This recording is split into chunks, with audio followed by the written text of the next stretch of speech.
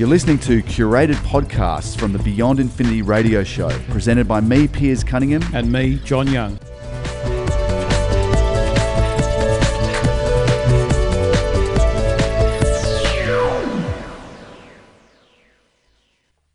John, we've heard a lot about Facebook being addictive, but that sort of addictive behaviour that's being generated kind of has some similarities to drug addiction. Yeah, look, the study that was done by researchers at the Michigan State University, they based it on Facebook, but they essentially said they could apply that to almost any social media network.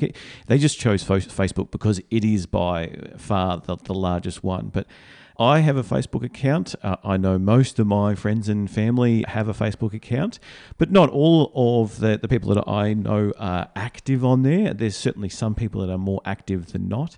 This research was looking at those people who are very invested in social networking. So the ones that pick up the phone every few minutes and scrolling through the news feed, perhaps they're liking and commenting or sharing or publishing their own posts, and who find that they're using social media a lot of the day. So it's not a huge portion of the population, but there is, I guess, a significant percentage of people that do that. And they've even admitted that the techniques used to design their apps are based around gaming. You know, what the same techniques are used at casinos and for gambling websites. That same, trying to make it as addictive as possible, the endless scroll, all this sort of stuff has been actually, they've got psychologists working for them. They've got people, behavioural experts, and there's ways to, I hate to use the word, but trigger people, because there is the algorithm that, in your news feed, you might see something that, you agree with. However, there are comments that you generally see to start with,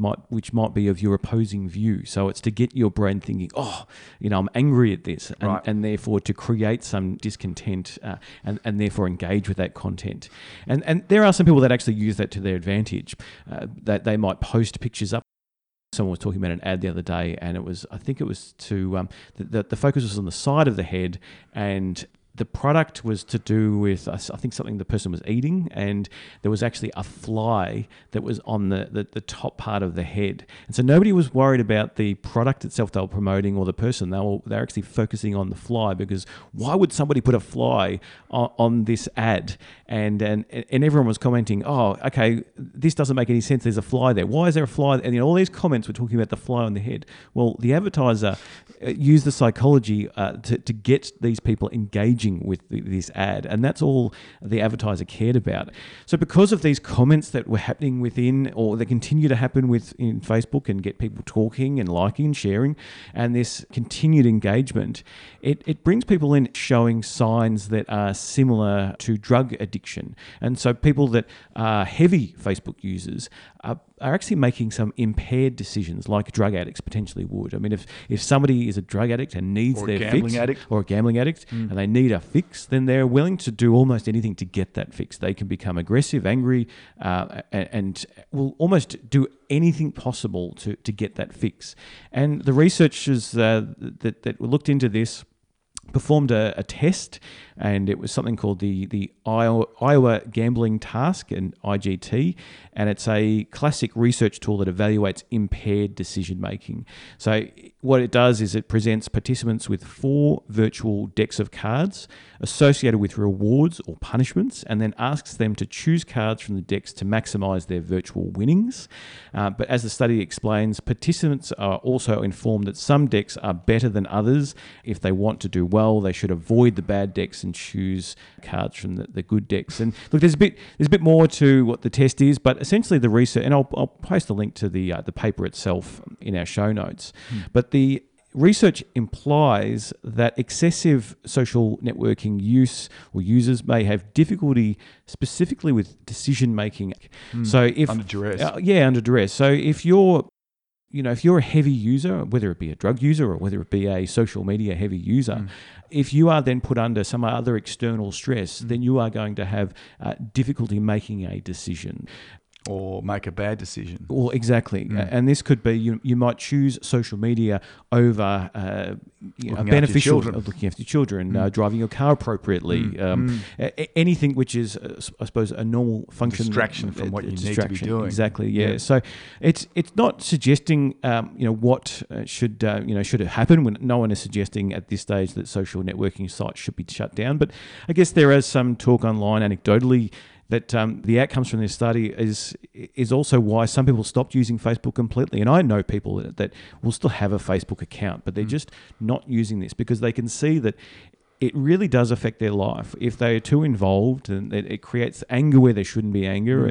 They're stuck to a screen when they could be outside or enjoying. It's like the SMART bill, the US senator. We've got a link on our website. It's been posted to Beyond Infinity just recently. A US senator, Josh Hawley, is actually saying, he's going further than that and saying that we'd all be happier if we just didn't have social media at all. Yeah. If it was just disappeared overnight, there'd be fewer social problems, there'd be less depression, all these things that go with it. Now, I guess what we do know, and we're just getting more and more light shed on it, is that social media is shifting human behavior and potentially its neurological underpinnings.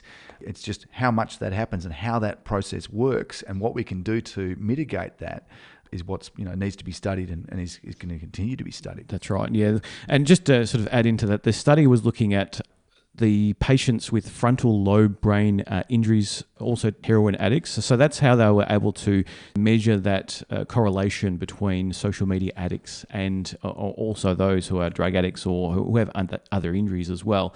As I said, I'll put the full study in there. It is a concern that we can be manipulated in such a way, not necessarily surprising. I mean, we've seen, issues where data has been shared with, Cambridge Analytica, for example, and other areas, and yet we still continue to use social media networks with no change and probably an increasing use. 2.5 billion people using it regularly every month. Yeah, so you wonder, what is the future for all of this?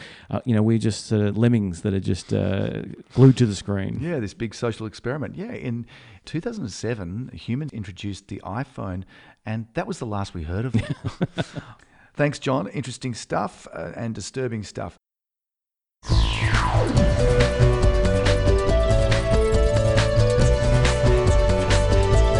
You're listening to Beyond Infinity.